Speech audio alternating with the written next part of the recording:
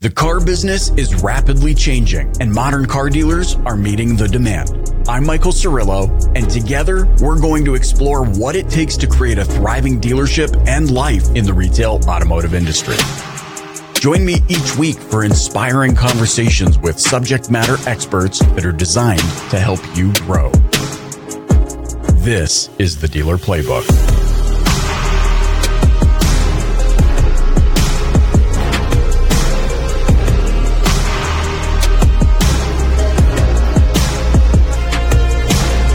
I mean, what the DPB gang doesn't necessarily get to see is the fact that, or we were scheduled to record at right 10, and it's 10:23 now, and it's because we're just catching up.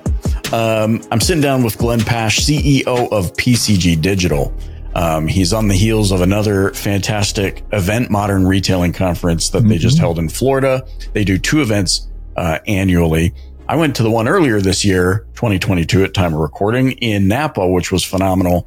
Didn't get to attend Modern Retailing that just happened, and I'm a little bit bummed about it. We're going to talk about that in a bit, and I have a point blank question that I want to ask Glenn today. But for those of you that may not be familiar with Glenn, I don't know how that would be possible.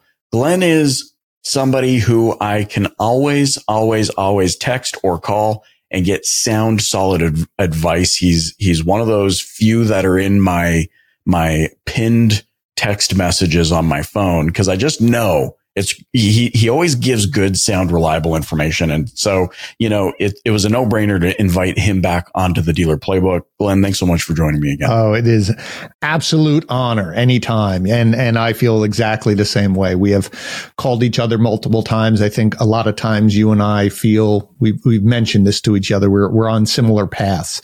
Our companies are similar size. Every time I'm reaching out to you, you're saying, yeah, I just went through that, or vice versa, because we're on that similar path. So yes, I'm honored to be here. Always a great time to chat with you.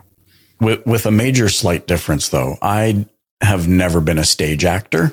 And you have all sorts of experience, and I'm sure stories that at some point we need to pry out of you. Yes. Didn't you live in, you acted in the UK, didn't you? I did. I lived in London for almost a year, and the acting group that I was with in New York City, the person who ran it went to school in London. And so his teacher had a small group. So we went and we merged. So we had Americans and, some English actors working on different types of shows. So it was great.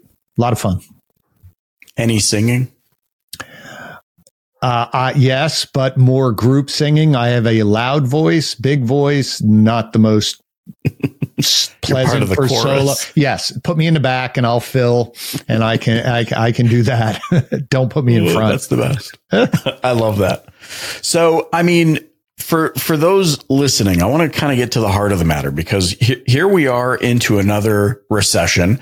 And of course, longtime listeners on the show know I'm not a fear mongerer.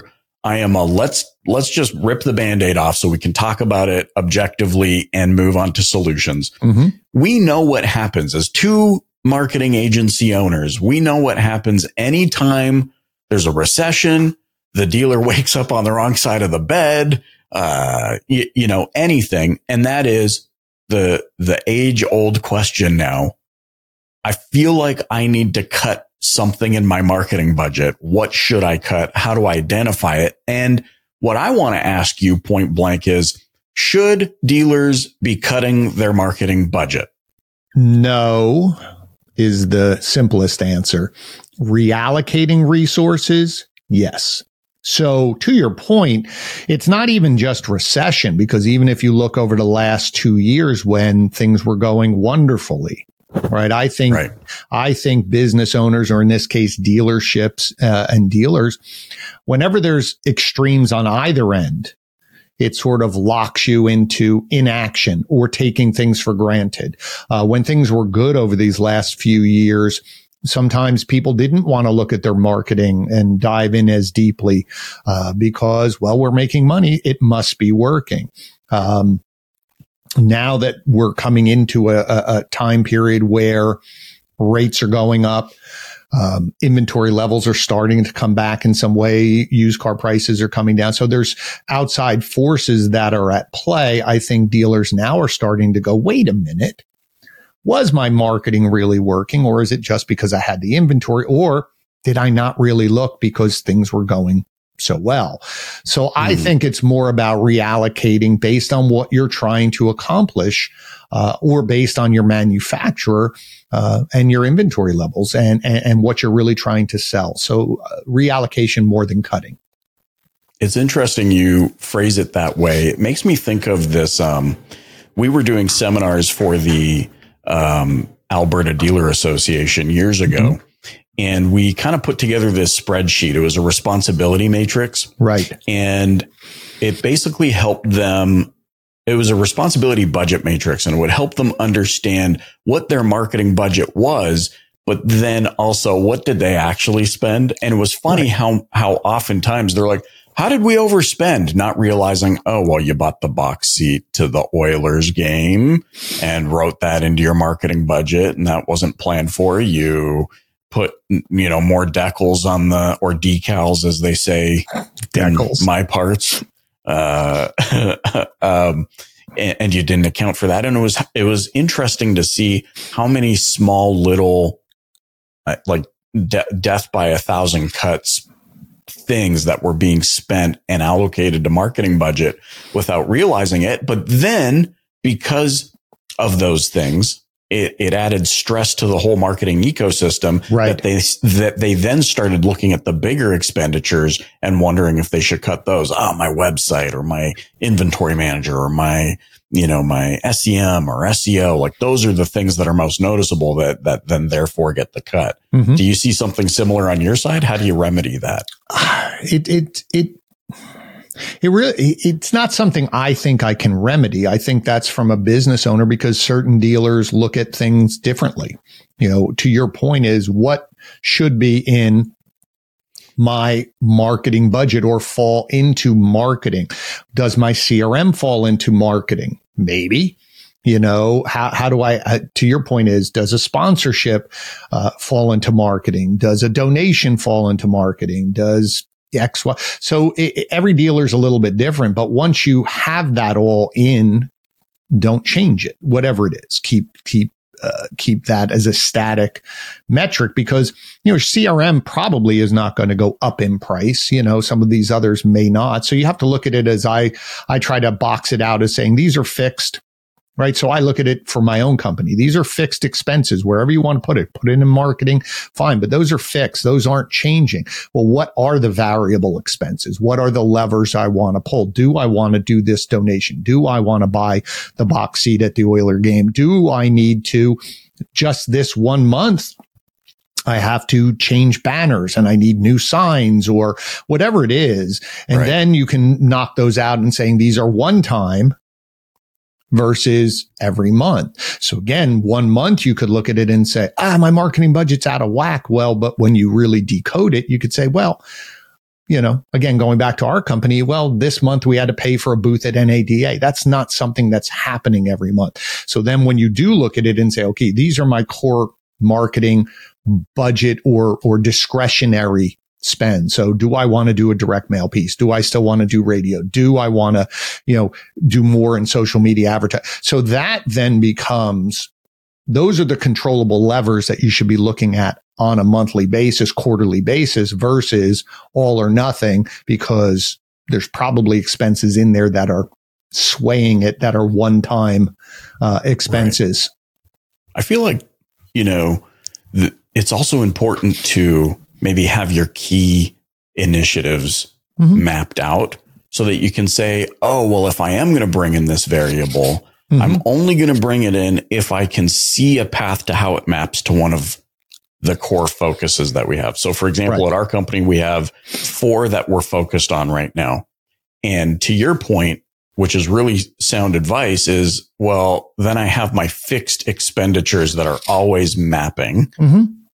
If I bring in variables, if I want to consider a new event or, speaking at a thing or running ads or whatever it might be, any of those out of the ordinary things that I'm doing. I have to be able to say, okay, guys, like, which one does this map to?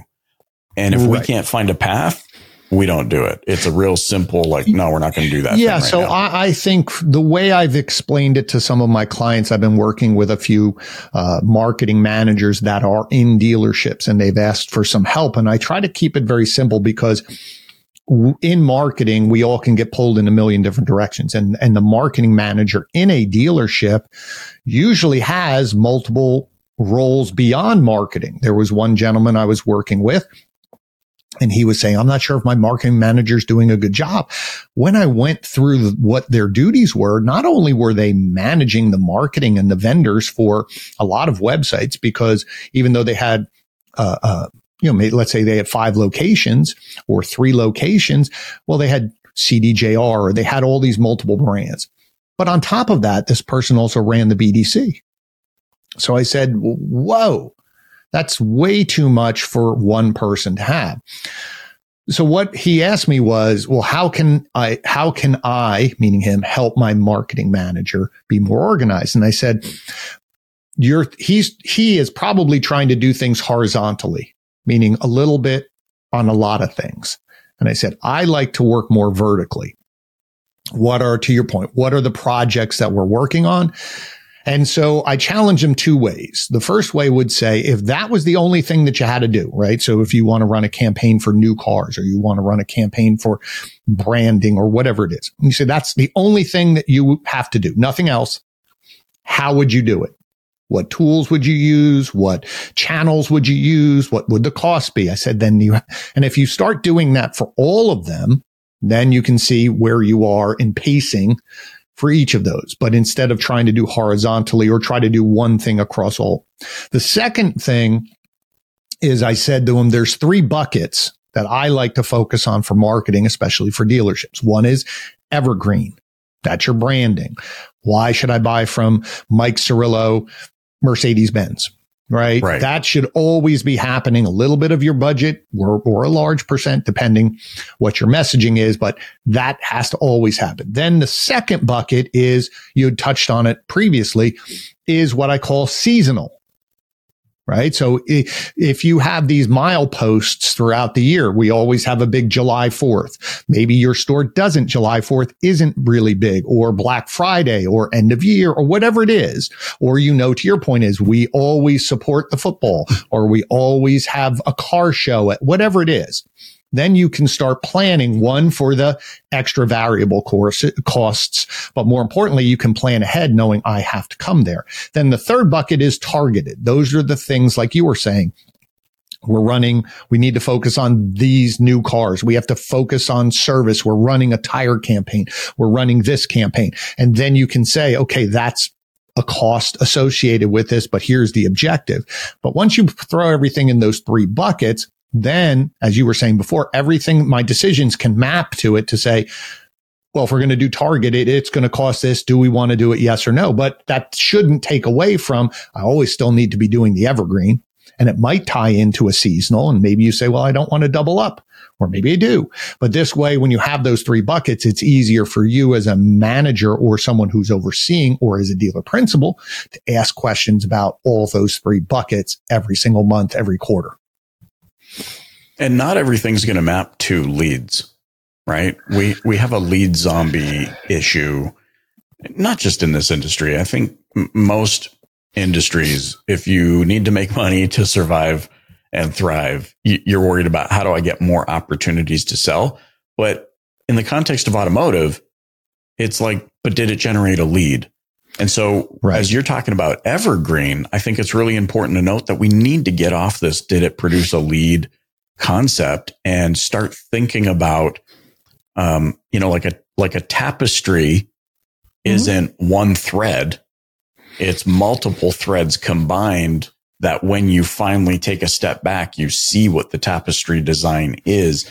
The branding stuff may not be the most easy path to connect the dots between, you did the evergreen branding to a lead, but that's not to suggest that it didn't work, that it didn't help shape the consumer's opinion. If they don't know who you are, right? Yeah. Our team came up with this, not me, but They said you can't get to the bottom of the funnel until you get into the top of the funnel. Right? So you can't. So the awareness of who you are. And so again, if you think about just what you're saying is not everything is lead. Why? Because we don't want to give our information out. But if you look at just very simply for those listening, if you just ask, if you're the marketing manager or if you're a dealer listening to this, just ask your marketing person, how many people came to our website this month, last month? How many people filled out a form? It's going to be, you're going to say to yourself, 1%, 2%. If you had 5%, you'd be doing cartwheels. So there's two things. One is, why do they need to give you a name to use your tool to get a price? Like in this day and age, if you still have unlock and e-price, I have no idea. Why are we putting hurdles in front of people when I would rather have all of the people who click the button, right? So then the second piece is, look how many people clicked the button to fill out the lead and then actually did. You're only getting 10% of the people that clicked. Why? Because it's frustrating. So all this, to your point, is, why are we making it so hard to connect with us in the dealership? If I have a question, why do I have to wait for the answer? Nobody wants to wait nowadays for any answer. So why can't a chat pop up and talk to me? Why can't I get an answer? But to your point earlier is, yes, it is this awareness. There's so many people on your site shopping. They want to do it in their own time. So this idea of leads, once you really unlock that and say, I'm really only getting 10%. That's all I'm getting. 10% leads off of my website, or 10% of the people who fill out a form or click that button. That I want to talk to the 90%. Right? Like, let me have more conversations, because everyone came, that was the only way that people judged your marketing was leads. And so what did people do? They designed tricks and games to generate leads for you. Are they really interested people? Maybe, probably not. But I would say if you had 10,000 people go to your website and you had 1,000 people click those buttons, they're further down the funnel. They have a question, but now you're going, you know what, Michael, wait for a bit. When I'm ready, I'll call you. And people have moved on. They're gone nowadays. So that's, forget even the marketing. That's part of it. It's, what is that user experience that you have on your website? Why are you making it so frustrating? But if I don't get my leads, I blame the marketers, but yet you're throwing a bazillion obstacles in front of people, or you're not answering their questions, but easy to blame the marketer.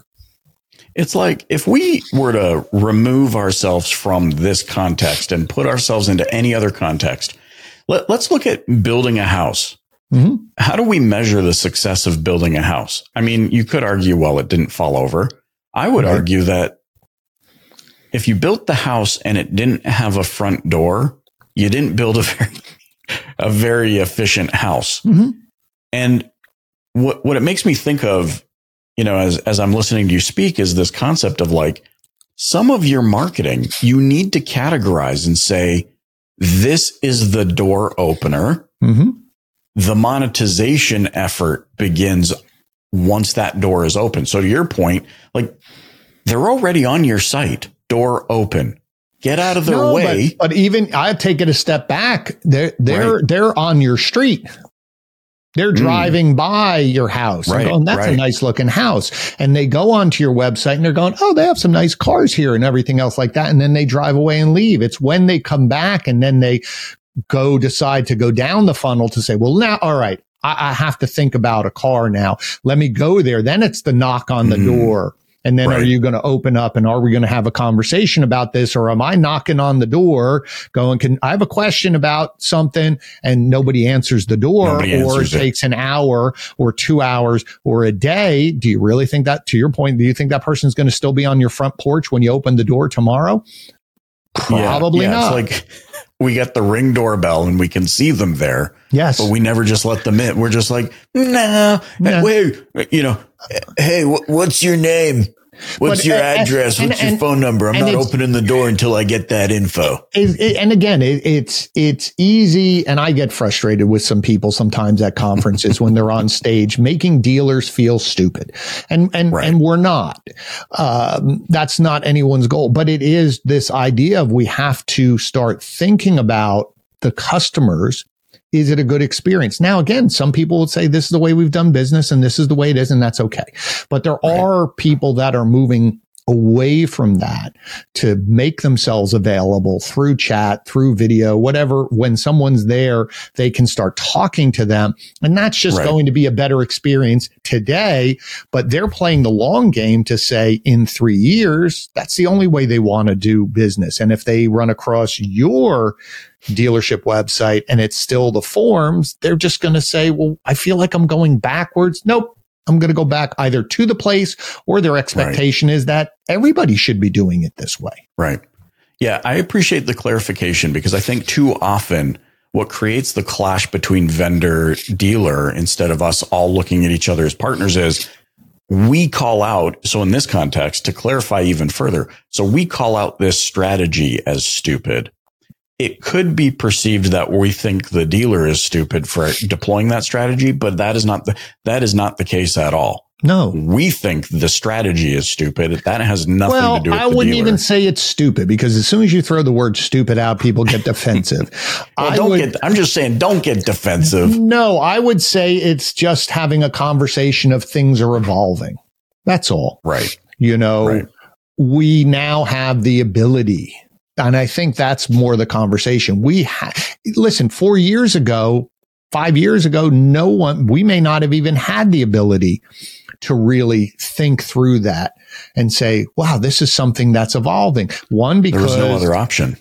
Well, it's not that there's no other option. I just don't think outside of automotive, other industries and businesses were evolving at that pace, where all of a sudden, I could click this button and talk to somebody right away. It was still clunky, right? You still had to type and wait for people to respond even on chat. Now it's gotten to the point where we as consumers expect things fast, expect things to get our answers right away. That's all we do now, is whenever we have a question, we don't think, we type it into Google. What is this? And I want this now. And what do you mean I can't? So think about it even from Amazon, who everyone in the past, we got excited when they had 2-day shipping.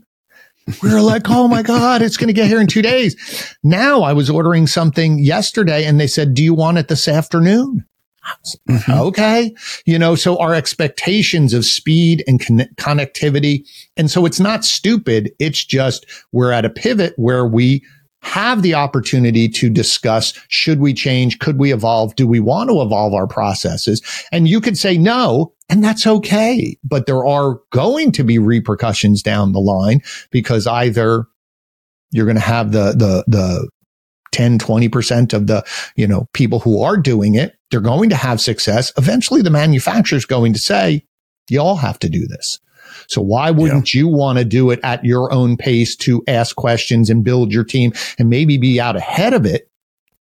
Because eventually the manufacturers are going to say, that's a better experience for my customers. Okay, everybody, you all have to do it. And they may force something on you that you don't like, but you did have the opportunity to at least get started on your own terms. Maybe they do force a tool down. Maybe they tell you, but you're already going, yeah, I've already thought this through, so I know how to do this. So that's where it is. It's not stupid. It's just, are you someone who's constantly looking to evolve your processes? And I think we're at a point where I think it has to happen. And why would you want to be left behind? Because there's probably someone in your market who's already doing it, and you don't realize yet that it will start impacting your ability to do business, because they're going to the faster and easier place. A perfect segue into some key takeaways from your event, Modern Retailing Conference. You just had it at time of recording in November of 2022. You just got back, sold out. So congratulations, first and foremost. Thank you. That is not an easy thing to do. No, it's not. So the fact that you filled that room, standing room only, but like not other conference speaker who's excited and only has 10 people in the room, but says standing room only. Like, I saw the pictures, the evidence. There was standing room only. I think that's tremendous, but it also speaks to the information that you and your brother are bringing to our industry. What were some of the key insights or things that had you going, oh, okay, yeah, this is a good conversation. We need more of this. What were some of those things that you took away from MRC? Well, there were, just going on to this concept of removing forms from websites. We've talked about this for years, but now what was interesting is you had a couple speakers that now have the data. Like they removed forms 2 years ago, a year and a half ago. So now they're saying, versus I was doing a presentation with a group that I'm working on, but we're in the middle of it. Like we're only 3 months in. So we wanted to share it's not all rosy. Sometimes at conferences, like all these numbers are up there and everyone's like, wow, It's so great. We were talking about the good, the bad, and the ugly. And so it was a great bookend to be able to have data to say, we're on now are people coming back after doing it the first time, expecting it to be better. And then we also had that. So I think that was a great conversation. And because it was very tactical in all of these, people had a lot of great takeaways. 2 was data. That was really big, not just data privacy. It was funny because right at the very last panel, we saw the news come out that the FTC pushed those things out another 6 months, of course. And then, GA4 got kicked out for another year. So everyone's going, of course, who knows? But I think it still had the idea of data privacy. What do we have to do? How do we start sharing data between vendors without having personal information? So this idea of the CDP, the customer, data platform and, how do we clean up our data?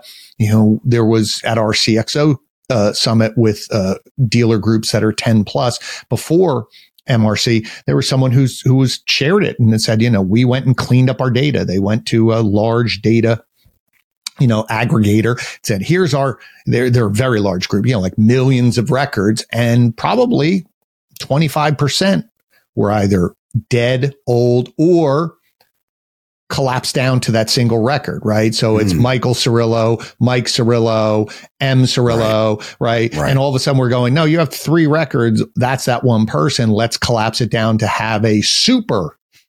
It's like doing family history work. Exactly. But they then said, so the concept for them this isn't, yes, you could go into your DMS and CRM and what do you do with this clean data? But they were looking at it saying, this is my clean marketing database.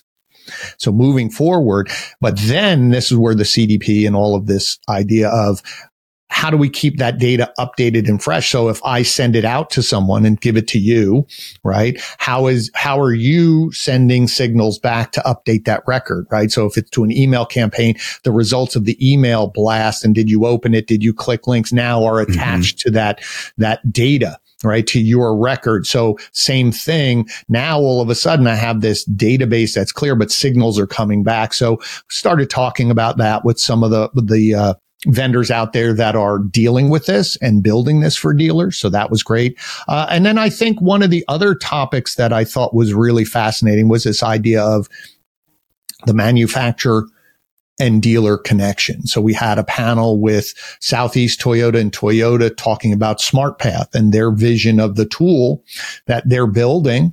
And then we also had a gentleman from Audi.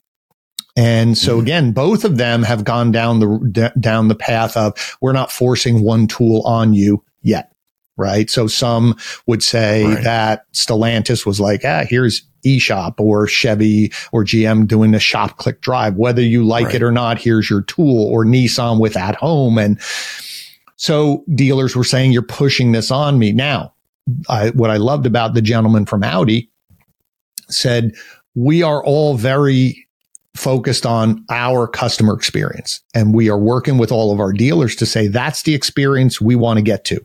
We are all going to get there. You are going to get there with us. But along the way, whether they're going to build the tool, I think they said down the road, they're working on it. But they said, here's the 3 or 4 tools you can use. So they basically went to the vendors of the digital retailing or those tools and would say, if your tool can't do this, you can't be in the group that I'm going to recommend, right? So it became very clear that I'm going to put the guardrails up. You can use these 4, 8 tools, whatever number it was, to get to that experience. Now, eventually we may be building a tool and swapping it out. But in the meantime, very similar to what Toyota did. Said, we're not forcing SmartPath because it's not built yet. Eventually it will. They warned them. It could be a year, could be 2 years, could be 3 years. But along the route, it still was focused on how we're delivering that experience. And the gentleman from Southeast Toyota, the one layered on top of this was the responsibility of the manufacturer, or in their case, that tier type, I want to call it Southeast Toyota, is a group of helping implement this. What they're realizing is we can tell you what we want. We can show you what you want. We can give you the tool. But if we're not willing to commit to help you implement this, then shame on us. This is from the manufacturer. Shame on us that we shouldn't then turn around and go, Michael, you're horrible. You're not performing because we didn't help. And I think that's just a great, that spread across the whole conference, no matter what we were talking about, is implementation is not a one-time thing.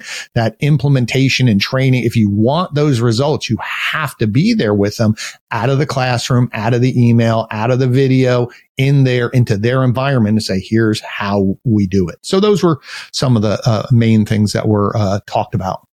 Don't rub it in at all, because I could be there.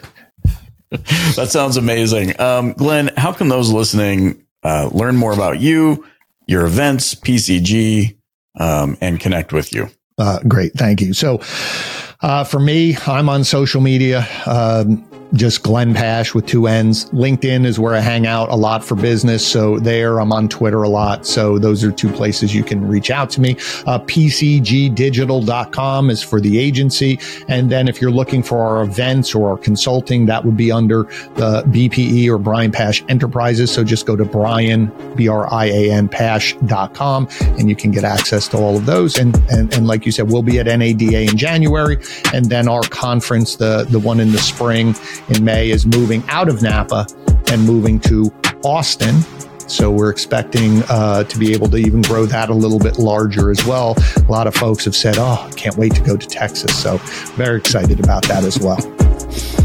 Amazing.